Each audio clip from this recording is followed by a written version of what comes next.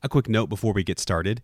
Did you know we have an email list? Go to hpleadershippodcast.com and enter your email into the form at the bottom left to sign up. Get our PDF on common obstacles and teamwork sent right to your inbox. Subscribers get first listens on new shows and exclusive content. Sign up today, hpleadershippodcast.com.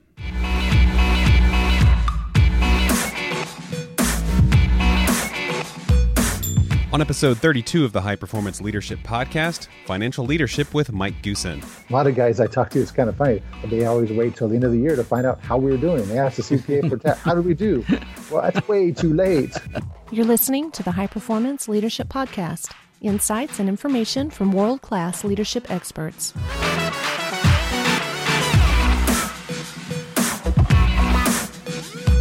Welcome to the podcast. I'm Randy Lane. Today we're talking with Mike Goosen, founder of Columns for Success, a consulting company based in Fresno, California. Mike is also a 360 Solutions strategic partner. He's a CPA with an extensive financial background, so we asked him to talk about financial leadership. And now, here's Mike.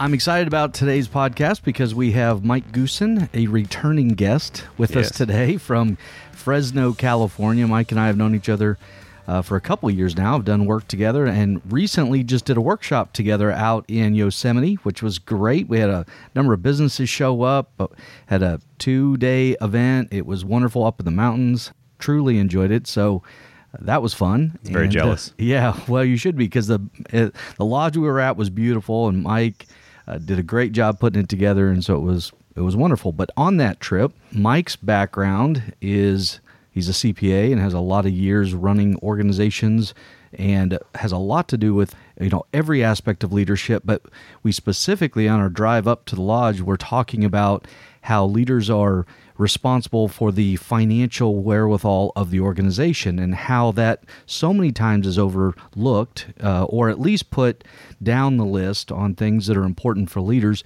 because we're focusing on vision and developing teams and hiring the right people and all those skill sets. This is something that is absolutely critical. So I asked Mike if he would jump on and do a podcast with us on the areas of financial leadership and how to integrate that into the daily practices of the business. So, Mike, thank you. I appreciate you joining us today. And for those that haven't listened to any previous podcast with you, why don't we start with you telling us a little bit about your background and how you decided to get into the financial world and become a CPA and all that, and how that transitioned into the leadership consulting that you do today. Okay, well, thanks, Chip. I'm glad to be here today. It's kind of a topic I've been thinking about lately, but to give a little bit of background, I was headstrong into becoming a chief financial officer of a company from the very early stages of my training back in college. I decided I wanted to do that. Not that the CPA firm atmosphere is bad. I just didn't particularly care for that, and I was looking to be involved in operations because helping corporations succeed financially is something that I'm passionate about and something that I've always been driven to do even before I knew how to do it.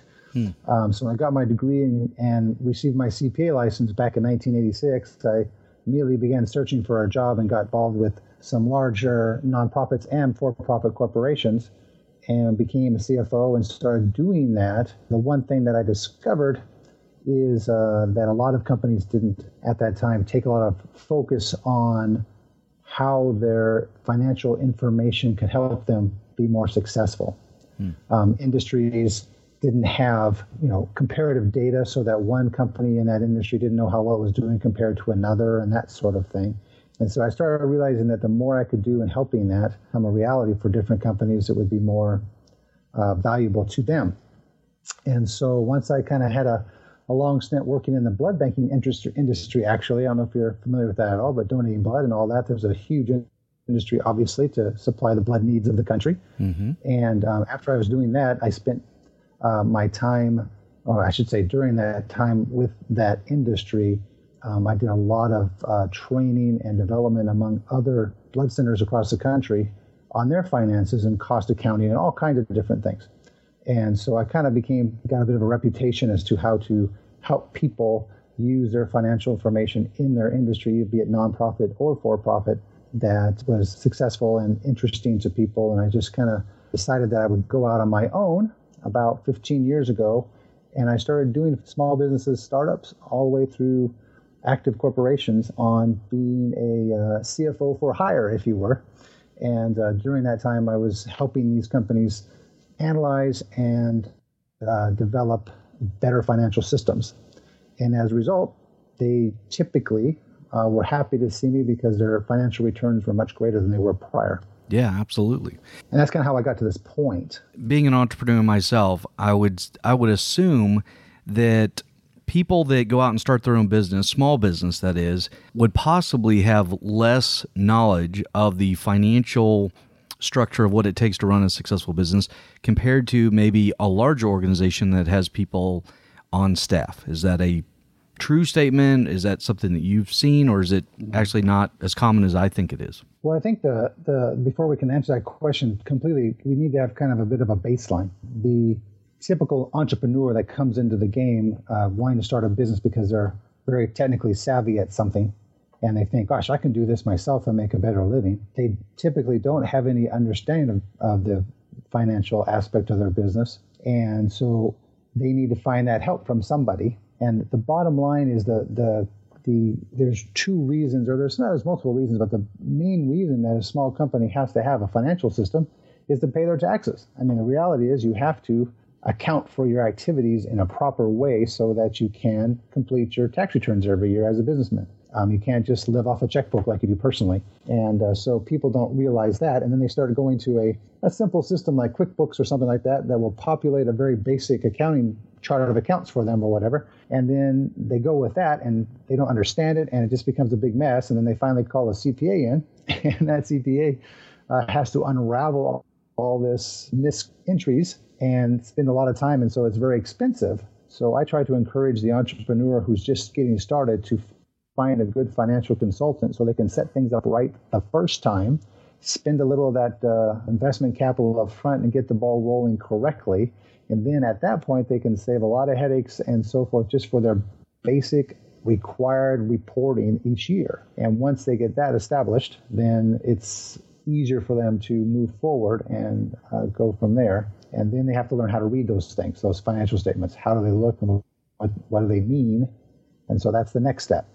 So how would you decipher the difference between someone who does bookkeeping and someone who's a CPA? Right. Well, bookkeeping is simply a historical activity. Bookkeepers, all they do in the basic sense is keep track of what you have done already. They don't anticipate the future. They're recording transactions, properly categorizing them, and preparing them so that when you do want to look at your financial statements and balance sheet, income statement, you have the numbers in there. So it's all historical from a bookkeeping perspective. The CPA or the financial management side of it, the CFO in a company or a controller, would take that information and help the business owner see how they are progressing down their path. Either if their financial goals are X, how are they making it? Do they have a budget? Have they strategized on how to grow their business, and do they have the finances to do so? All that information is the second half of the finance process, which is the actual, what I would refer to as the financial management piece. So there's historical record keeping and bookkeeping, and financial management in utilizing the bookkeeping information to run your business. If I'm an entrepreneur, business owner, and I'm struggling with cash flow, I can sell and I have money coming in, but I have peaks and valleys in what I do. If I was to work with you and understanding that the financial management piece is one component of being an effective leader of an organization, where would we typically start with you if you were to kind of look at the situation? Well, the starting point for someone who's needing some financial management help is to assess, first of all, just like we do with everything, assess where they are at currently. So the first thing I would do is take a little historical look at their financial situation and see how they've been going. And if it's a cash flow issue, look at the issues that cause strains on cash flow, like paying bills way early instead of paying them only when they're due, or not collecting from our customers, or letting them, carry their balances too long, those kind of things. And just look at the history. and find out where they've been coming and assess their current financial strength. And there's different ways of doing that. And I don't know how deep you want to go into that, but there are different ways. There's analysis we refer to as financial statement analysis, where you look at various ratios and calculations on working capital and that sort of thing. And then you've assessed where they're at, and then you find where the holes are, which there always are some leaks happening just because of mismanagement or misunderstanding. And then you tighten up those particular issues and you look forward towards how you want to improve those indicators. And by doing so, you begin to grow. And then you start developing a program that will allow them to see these ratios and indicators on a more of a dashboard approach, so that you can see it monthly as opposed to annually. A lot of guys I talk to, it's kind of funny. They always wait till the end of the year to find out how we're doing. They ask the CPA for tax, how do we do? Well, that's way too late. Yeah. If you're not getting monthlies, you're not managing your business financially very well. You know, when I look at the demographic of the people that listen to our podcast, it does have a wide spectrum, but I would say the majority are small business owners, people that are, you know, Main Street America, that are in leadership positions that want to get better. And so if we were to talk to that audience and you were to say, okay, from a leadership perspective, from a CPA standpoint, if you were to have a dashboard of your business, what are the things that we need to pay attention to? What are the, you know, what would be the flags that come up that we really say, whoa, slow down, we need to seriously take a look at this? Right. I think that the first thing that any size business needs to do is they need to, just like a person does, plan and do that terrible thing called budgeting, or at least establish some goals and objectives for the various key things. Like when you're looking at the sales that you're trying to generate as a company, what exactly is your monthly goal? You have an annual goal of increase of, let's say, 10%. So what does that translate into monthly things? And then you boil that down into what does that translate into daily sales and daily activities and that sort of thing. And so if you have a dashboard just on that, one of your key indicators in your dashboard would be daily sales things.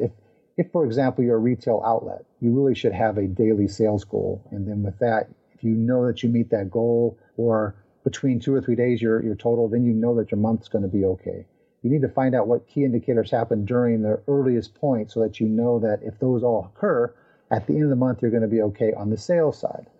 The expense side is controlling the expenses in relationship to labor, which is the biggest piece most people have trouble with.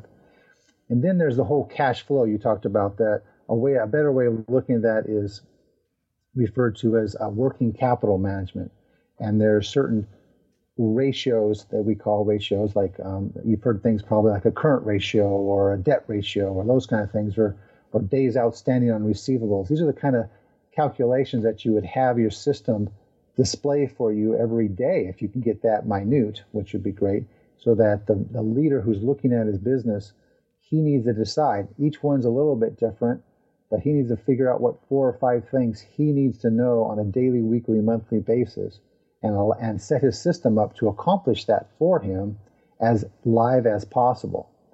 Then he will know, or she will know, where they're going close to the actual time frame as possible, so that they can make quicker decisions.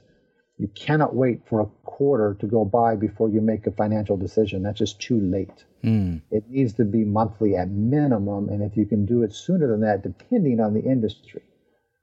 Some of the companies that I work with, they bill their customers and they close out sales and services monthly. So the best they can do is monthly. So that's one. Whereas I said before, a retail outlet or a fast food place or a coffee shop or something like that, they need to know where they're at every day and adjust and realize. On the other hand, you can't panic when you have a bad day or a bad week or a bad month. I keep telling my customers, a 1 month does not a year make. You have to realize that there's ups and downs in any business, and sometimes it happens. But if you have a good plan and you have the key indicators, and you can follow the activities as we've talked about in other examples of management, then your key indicators will be solid. And there's one ratio that we use. It's called the Altman Z-score. I don't know if you've ever heard of something like that. No, I haven't. Z-score. It's a compilation of a whole bunch of different ratios, and it creates a overall viewpoint snapshot of your company. It's used on Wall Street and by financial analysts. And so if you are above a certain result, then your company is doing well. If you have multiple months of decline, then you get an indicator that there's trouble on the horizon. So it's a great little calculation that you can find in any financial analysis book and look at, or even Google it, and you'll see the calculations. It's about like, I can't remember off the top of my head, but it's like 6 different calculations that are all compiled together, all around assets and sales and net income and that sort of thing. So it's a neat little thing that I use for most of my financial clients, so that they can see their progress over time. And then I calculate it on a monthly basis with spreadsheets and charts and so forth. It's very simple, and it gives the owner a confidence that they're going the right direction. Recently, I was asked by another client of mine to go meet with a friend of theirs who also owns a business. And I walked in, and this guy was introducing me to people, and he didn't know how to explain what I do. So he said, this is my associate Chip. He is a consultant. And, people are confused on what that means. So when I had the opportunity to sit down with them, the first question they asked me was, are you going to fire people? You're going to lay people off? And I said, well, where did that assumption come from? And they said, well, when they bring in consultants, aren't consultants supposed to come in to make us more profitable? Well, yes, that's part of what we do. Well, that's great. And every TV show I've ever watched, or movie or whatever, the consultants come in. Office Space. Office Space, yes. Bobs. And the Bobs are there. They're there to fire people. They're there to interview and figure out how are we going to cut expenses quickly. And the quickest way to cut expense is people, right? But as a leader, we know that can create short-term cash flow, but it can also create a long-term deficit to the organization. So, Mike, from your perspective, how do you keep a business owner or a leader of an organization out of panic mode when sales drop, when profit drops, and not throw the baby out with the bathwater? That's true. It's a good question, because you're right that sometimes the reaction to financial troubles is to cut costs quickly. And you're right, that does generate a short-term remedy, but it does have a tendency to impact future recovery. And so that happens typically when you have a company that has not strategically planned very well on what their goals and objectives are for their company, and they're just reacting to business cycles that might be better weathered through if they could. So I think it all goes back to the beginning stage of good planning overall, making sure that their strategic plan is sound, they know where they're going, and they don't allow a couple of, or maybe a whole bad quarter to impact them greatly.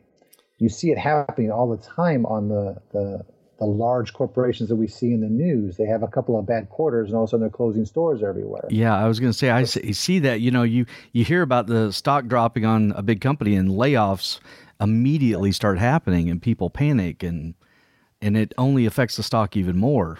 Short term, it's the way to make sure that the shareholders are taken care of, but long term, does it ultimately hurt the organization? Right, it does, and clearly, because the human capital is both the greatest portion of your expenses, but it's also your most valuable future success opportunity. And so cutting costs there sometimes can bite you in the long run. But if we're not really talking about SEC corporation or a big corporation right now. If we talk about the 20 employee, 25 employee business, they take things extremely personal. Everything is their money, and they're very caring about their staff, and they don't want to lay people off. And so usually the problem is not that they go to lay off quickly right away. They try to figure out a way to carry them longer. And sometimes that's not the best solution. So when I find a person in that condition, we look at both things. What expenses can we cut legitimately and not hurt us? And what changes can we make in our marketing and operational processes that we can become more efficient? And if we do those together, we have a greater potential outcome as opposed to just cut. And so I think people need to be aware of both. And unfortunately, however, I often get called in after all the panic has occurred, and now we have to rebuild. Yeah. And so that's typically so talk to your finance guy first. That's my suggestion. Right. Yeah, sometimes, companies hire consultants when the blaze has already engulfed the entire building. Exactly. Instead of, hey, there's a flicker, maybe we should bring somebody in to help. It's like going to the doctor. You want the preventative medicine, not the emergency room. That's right. Right. You want to get to, so it's kind of like that. Yeah. But when you start feeling the pain, talk to your trusted financial advisor, whoever that is, before you make these draconian changes, and have them help you think it through. It may seem like it's going to cost you money you don't have to spend, but it's going to save you money that you didn't have to lose down the line if you do it in advance, I think. Yeah. It's like my arm hurts, so I better cut off my arm. Yep. Oh, wait, I can't grow that back. That's true, too. Yeah. Okay. Painful situation. So on going back to the 20-person, 25-person business, and I'll use myself as an example. I use QuickBooks. I find that it's fairly effective for the size of my organization, and it does have a dashboard feature there. Under reports, it can pull up and show me a percentage of payroll versus marketing expense, so on and so forth. Is there any magic rule to a ratio, or is it business by business? Well, ratios by definition are calculations that can be consistently applied to any type of business. But the thing that is more important, I think, often than just the ratio itself, is that you are calculating your dashboard consistently the same way over time. Because the historical reference points are what gives you the certainty of progress forward or backwards. But I mean, so sometimes I even tell people, don't lose sleep over the proper exact categorization of expenses or your assets and so forth. Just be consistent. If you're consistently recording things and tracking things the same way year to year, month to month, your comparative data is what's going to give you the insight to your success or failure. Don't get caught up in the type. Just be consistent. If you're consistent in your accounting systems and how you report, then you can compare and move forward. The other thing is any change that you make to your system or your strategy, make sure you can consider how to calculate the impact before you make the change. What I mean is businesses will make changes for change's sake.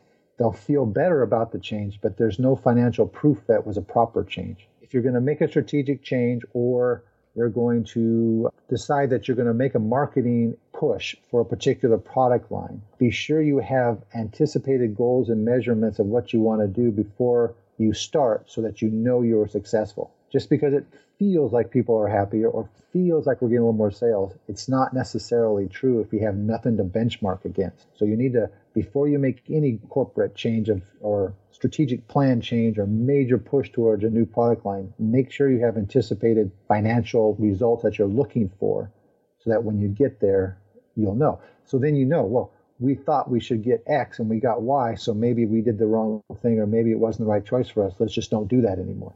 Otherwise, people get these ideas and they'll think it's right and they'll keep going no matter what. Damn the torpedoes, we're going forward. Well, that may not always be the best solution for that type A's out there, but we need to measure, always have a measurement plan for any business change. Interesting that we're on a podcast, and I'm going to use the podcast as the example. How emotion and logic constantly fight with each other, because my co-host here, Randy, we talked about podcasting and how popular it is becoming and how many people are interested in podcasting, how Randy's at least a year younger than me. And so how his generation, for those that don't know, we're more than a year, how his generation listens to podcasts a lot more. They've taken to it more than my generation. And so I don't do anything kind of halfway. So I said, you know what? I think that's a good idea. Maybe we should get into podcasting. So, of course, we spend a bunch of money. We set up a studio. We do all this kind of thing. And it's been very beneficial in terms of the way I feel. I think it's doing really well. In terms of the way I feel emotionally, I think it's a benefit, so on and so forth. But I have no financial way to measure, at least not yet, whether or not this gut feel approach to marketing has a financial impact to the business. The only financial impact I can absolutely, without question, say is what the cost of all of this setup was. So if I was to measure this right now, I would say this is a losing proposition because of upfront investment in equipment and time, but yet I don't have a tangible way to prove ROI on a marketing effort, which podcasting is a part of that. It's half marketing and half education for the followers that follow 360. Our clients listen to our podcast and they learn from it, and so it has a dual purpose. But so if I was to hire you, Mike, and you were my, helping me develop my business and help me on my leadership skills, and we talked about this quandary, how would you help me rationally think through whether to continue or not to continue doing this? Well, that's a real tough one. Why don't you make it a little bit easier? But I can understand what you're saying. The measurement of something like this is extremely complex, or not complex, but difficult to even quantify because we have no direct, like you said, there's no direct sales acquired to it. You're not like selling podcasts. They're free on the internet. Mm-hmm. They're brand building kind of activities. You're getting different things. So I would suppose you'd want to look at things like how many times people listen to them, what's the volume of interest, because the internet keeps track of all that for us, right? I mean, the systems will tell us how many times people listen. And what's interesting, you can keep track of how many times your podcast is downloaded. You can't, unless you had built your own app or something, you can't keep track of if those people bought anything from you. You can check if they go to your website afterwards. You can check if they've downloaded it, but you can't even check if they have actually played it on their own player if it's played offline. So really the only metric you have to show is downloads, and we are steadily increasing there. Thank you very much to all of our listeners.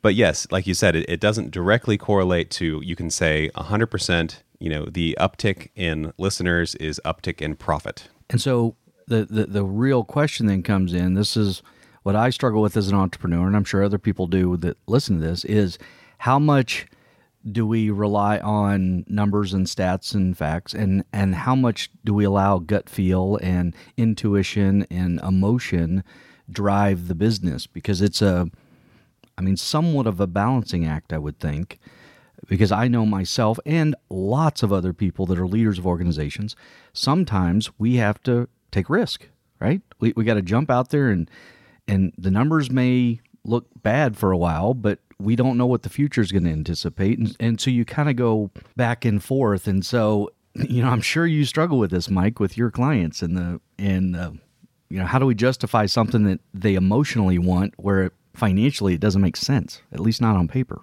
Well, you're talking to a numbers guy to some extent. I know. I always want numbers. If you're looking at a CFO, he's like, well, our job is to say no.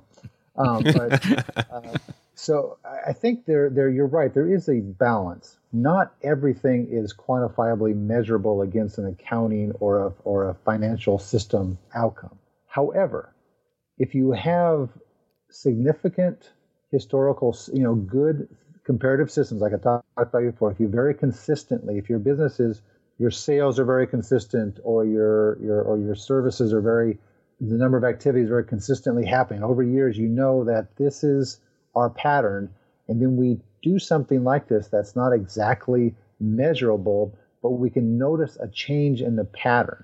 Like if a business has been plugging along and they've never done any kind of advertising at all, and their growth is pretty steady, and their client base is growing at 2 or 3% a year, and they've just been over the last 6 to 10 months, they've been very consistent. Yet, so then they start a marketing campaign, and they can't exactly measure the direct impact of that, but they can measure a change. And so now all of a sudden their growth in sales might be going up a little bit more than before. So we have some confidence that our activity has generated a difference. Now, I would like to measure that as close as possible.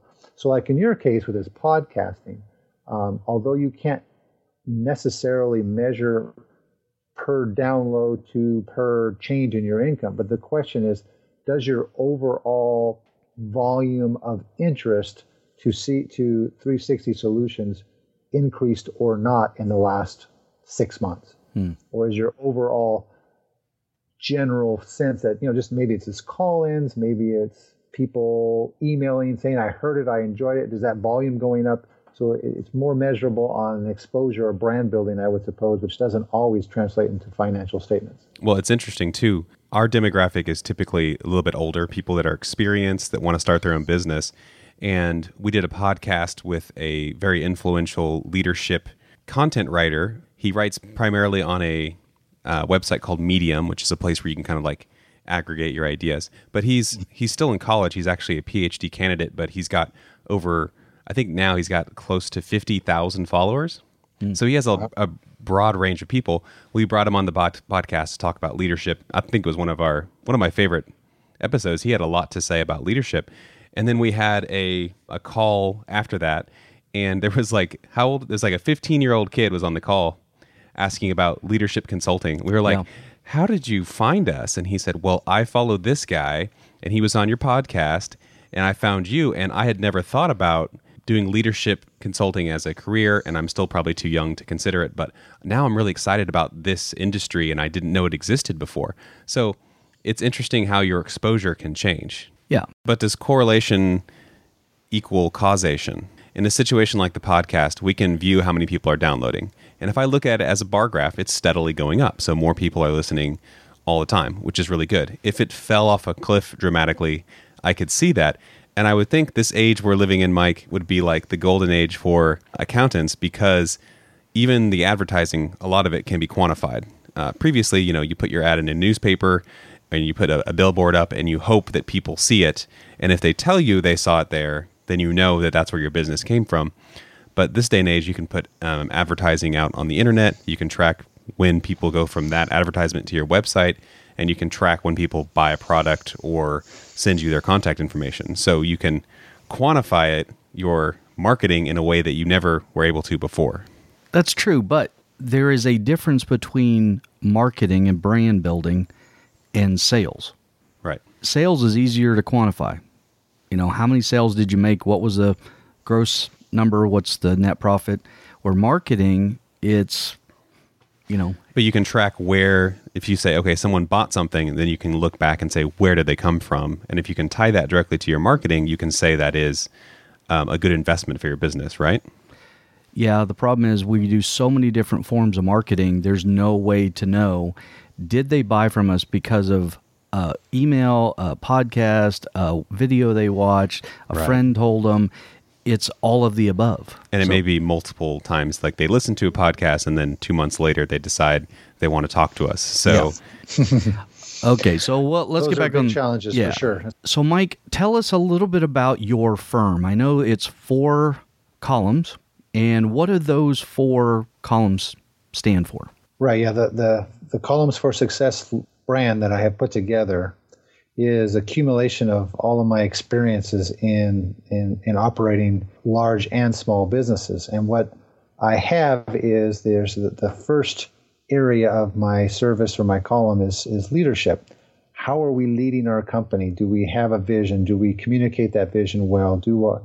Am I the entrepreneur? Am I sharing? Am I developing the leaders in my group? Next piece is the strategic plan that goes along with that. What's my vision for the company? Where am I going? And how do we develop that and put that into practice? The third piece is the financial piece. How are the financial process being done? Can it be improved? Is it telling me what I need to know? And can I make it help me see where I want to go better as part of my strategic plan? As we were talking about earlier, measuring our results. And the last piece, the fourth column, is that of who do we hire, when do we hire, what's the best person to hire, and how do we develop them so that they are also become leaders, because leadership is at all levels. And so how do I develop my employees? So those 4 things together, working in concert, will generate greater success for any business, depending on whatever industry. And it doesn't matter what industry you're in, the principles are all the same. Yeah.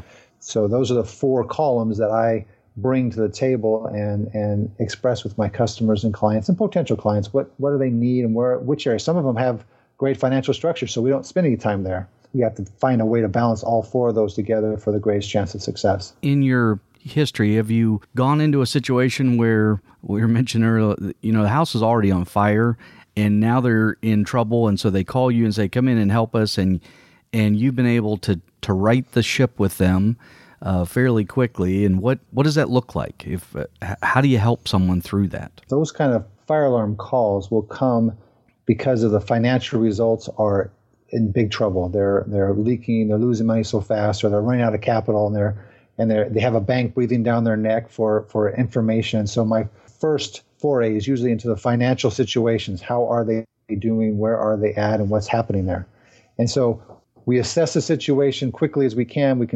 I spend hours and hours in some cases just going through and combing through the financial situation and determining what's happening.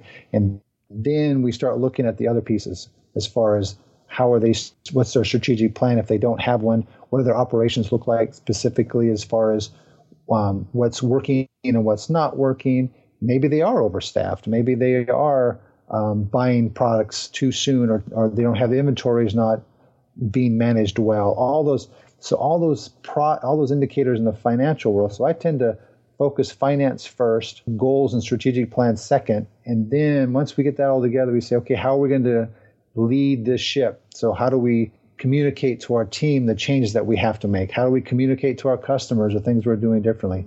How do we take what we need to do and then as the leader of the organization begin to develop my new vision, if it's new, and begin to share that and start bringing people along to where we're going. But you got to figure out where you're at first. You got to assess the financial situation up front. And a lot of bankers or investors are going to want to see that correction and that information before they're willing to loan or invest in your company to go forward. Mm-hmm. And then they're going to want to know, okay, if I give you money to right your ship now, well, how do I know it's going to still be there or you're going to be able to pay me back? Well, here's my plan. Here's my vision. Here's where I'm headed. Oh, okay, now we have both a financial picture and a good direction. Let's go. Yeah. To extend your ship metaphor, it's like you've got some busted pipes in the bottom of your ship. You're taking on water. You may be heading in the right direction, but you will slowly sink to the point where you will no longer be above water. Yep. Exactly. And if you don't assess that and find that, no matter how great your strategy is or how wonderful your financing is, you're going to end up in the same spot, the bottom of the sea. Yeah. Let's say, again, for our listeners that are out there, from a leadership standpoint, let's say you've been fairly successful. You've had a business, but you use the shoebox theory, which is, I put all my cash in a shoebox, I put all my receipts in a shoebox, and at the end of the month, I hope I have more cash in there than receipts that I bought, and that's the way I run my business. And it's like a personal checkbook. How do you get someone to transition out of that mentality into setting up a budget, looking at treating it from a hobby to a real business in terms of the financial structure?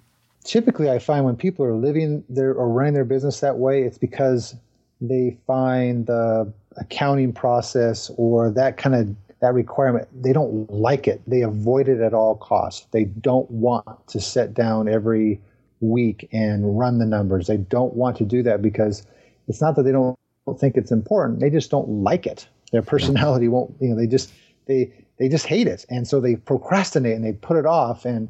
And so the first thing I try to convince them is you need to outsource that service. You need to find somebody to do that for you.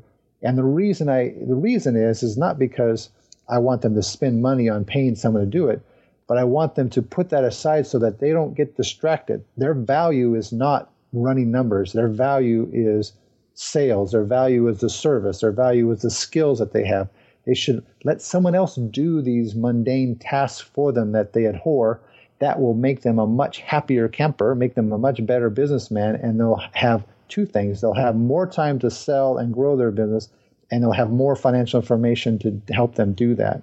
So it's not that it's just not going to work. They may be successful despite themselves over time, but in the long run, that kind of shoebox approach is going to hurt them, and they just need to let that go and there's so many ways now to do that. There's so many creative bookkeeping systems and online stuff and cloud-based things that CPA firms are working with.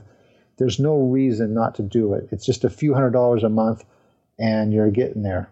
Yeah. And you're now focusing on growing your business and not stressing about not having good numbers. About 2 years ago, I started my own company when I came to town. I didn't know anything about what I was doing, never started a company before. I talked to a friend who was a CPA, and I said, listen, I literally have no money. I can't pay you. can you just give me some good advice to start out? And he gave me some advice. I want to kind of see what you would say to somebody in that situation. What, I don't want to be in trouble. I want to start my business. I don't want to have a big surprise come tax time. What would you tell that person? I would tell them that you need to be sure you have at least the minimum tracking of your expenses and revenues that you get, if any, down initially. So I tell them, go out and buy QuickBooks, get on your PC, download it, pick one of the company structures and start. But please spend a little bit of money or time learning the very basics of accounting and journaling, and just basic entry, and just do it on your checkbook. Make sure you put it in all the time. It's going to cost you a few $100s to get that set up. But the money you're going to save on the back end, when it does come time at the end of the fiscal year, the calendar year, to pay your taxes and put things together, you'll have something. And as soon as you can afford it, have someone help you with it. Mm-hmm. I have a real passion for entrepreneurial guys that are starting out, and I will practically give them my time to help them start up fresh and correct, because I just know the outcome of not setting up properly and starting in the right manner will just be so painful in the future. Yep. And so I really say, let me help you. I'll discount my rate. I'll do anything to help you. Just let me help you get started. And it doesn't take me it takes me 30 minutes to set a guy up properly. Would take them 3 days just because I know how. Yep. So just please let me help you. And if you're going to work with them in the future, if you help them get started and then there's no fire to have to fight later, it's better than coming in a year later and they go, oh my gosh, everything's on fire. Yep. Right. Yeah. It's so painful in the future when you don't start right. So I shouldn't say at all costs, but with every effort, make sure you're starting your business in the right way as in the accounting.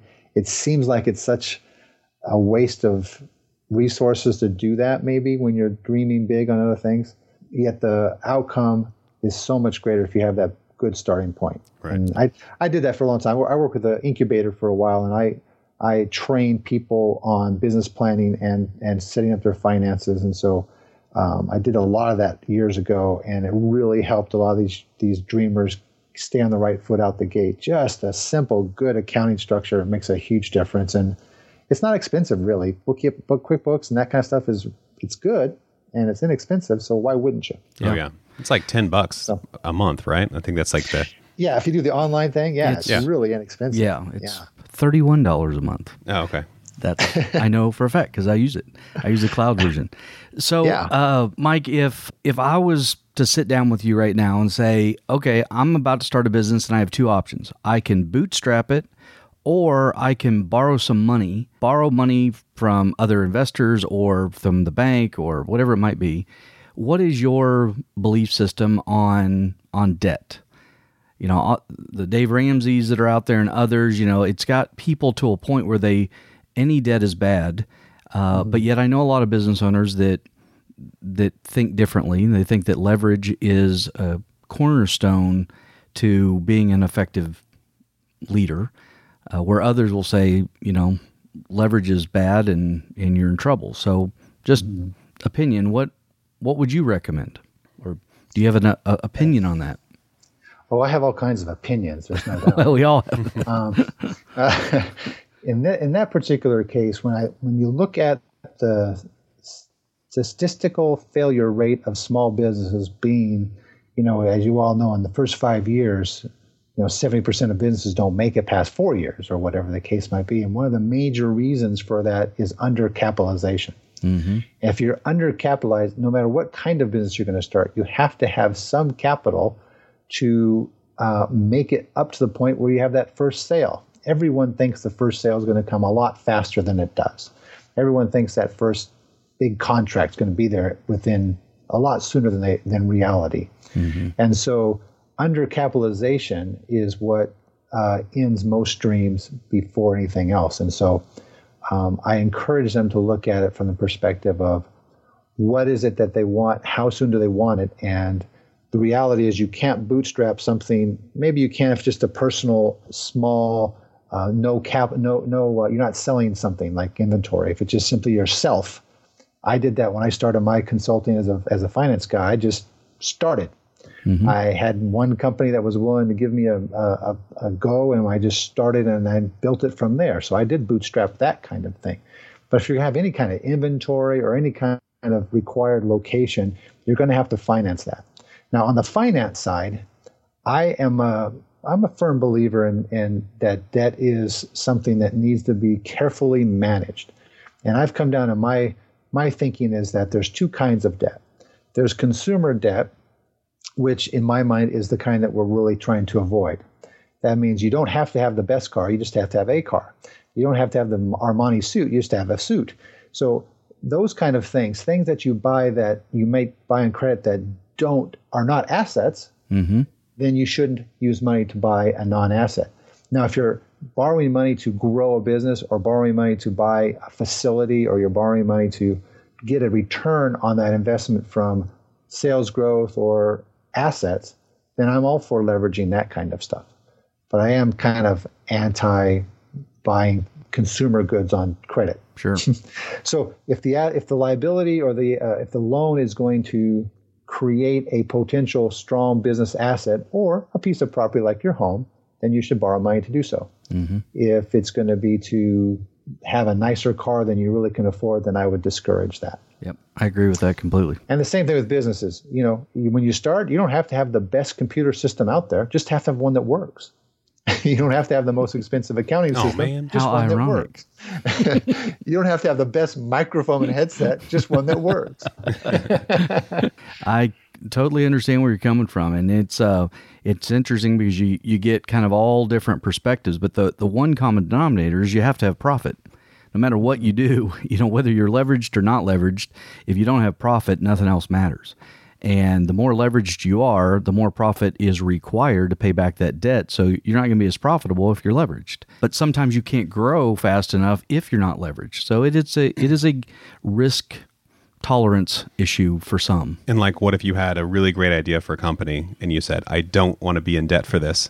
So you spend 5 years developing that product to get to a point where you can do it debt-free by bootstrapping. Meanwhile, someone comes in with your same idea 1 year in and leverages it. And then you have, you're going against them as the competition and you're like, oh, I should have done that sooner. Yep. Right.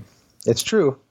When it comes to personal services like consulting work, or I always call myself a CFO for hire, those kind of things, when you're just taking a skill into a professional service thing, you could probably grow as you go a little bit more. But even that, if you really want to accelerate that growth and take advantage of the marketplace, there still needs to be some money spent and some potential debt incurred to get that brand really rolling. Yeah. And so it depends on the type of business. But to borrow money for the sake of building a business or a workable, returnable asset, I think that's a good decision if you can merit it. So sure. From your standpoint, is there a specific kind of business you like to work with? A specific kind of leader you like to work with? I like to work with those that know they need help. Self-enlightened people. Huh? I'm getting tired of trying to convince people. A friend of mine said, a lot of businesses he comes across, they don't even know they're on fire. They don't even know they're in trouble because they're so caught up in the weeds of day to day. They're totally engaged or enveloped by the stresses and the tyranny of the urgent. And they don't realize that their future is glim because they can't see their future because they can't see past the weeds. Businesses that realize this, that are beginning to look up and see the horizon, those are the kind of people I want to meet and talk to. Yeah. People that listen to podcasts actually are the ones that are realizing, hey, there might be some more information out there for me as a business owner. I should start looking for those things. And those are the kind of people we want to talk to. Absolutely. Leaders are learners. Leaders are constantly learning. And they realize the value of that knowledge, and they realize that there's a cost to that learning. And that's the type of person. But from a specific business size, I think businesses that are exceeding $1 million in revenue, they have a half a dozen to a dozen employees, they have an operations go-to person that they rely upon. then that owner has some time to look on the horizon and be a little bit of a balcony leader and be a little bit of a visionary. And that's the kind of person that is really primed for our kind of help. Yeah, or my kind of help. And that's where we want to focus our efforts to go. But then I do love those guys that come with this great idea and they have a business plan they want to start and they want some help and they have no idea. Those are a lot of fun. I enjoy talking to them, and puppies. I love. It's. I'm excited about them. I come home and tell my wife, "Look at this great idea. I wish I would have thought of that."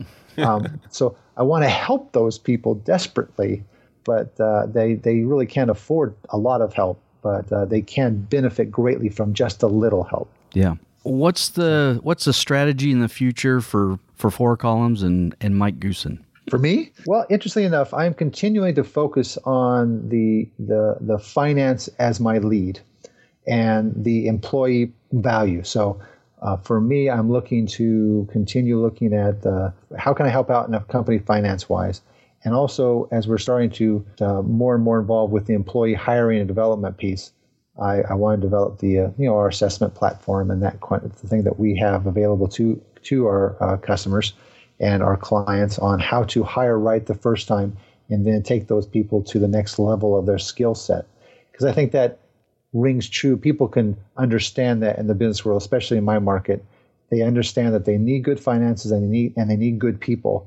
And they're always asking, how do we find these people? If I can help them in those two areas of the four columns, at least initially, they'll be more successful and also be looking to engage me in more help as well for beyond that stuff. So I think, like I said, finance lead and hiring and development lead is where I'm headed with most of my thinking these days. Great. Well, if anybody wants to get in touch with you, how do we find you? Well, my website is easy to go to, which is columns4success.com, and it's the number 4, not the word, but the number, so Columns for Success. Or if they'd like to call me, nowadays there's no cost for long distance anymore. You can call me from anywhere, and you can get me at area code 559-681-6559. So that's pretty easy. Great. And so go to those two places, and all the information's there, and you can give me a call or send me an email or whatever the case. I'd be happy to talk with you. Costs you nothing to give me a call and talk. I love to talk to people and see what's going on. All right, Mike, thank you so much. I really appreciate you cutting out some time and doing this podcast with us today, and I'm sure we'll be talking again with you very soon. All right, thank you guys, and have a great day. Okay.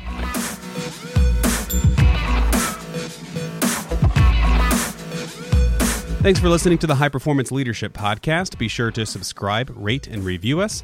Every little bit helps. Our website is hpleadershippodcast.com. Like us on Facebook at facebook.com/hpleadershippodcast. Follow us on Twitter at HPL_podcast. And shoot us an email at podcast@360solutions.com. Until next time, thanks for listening.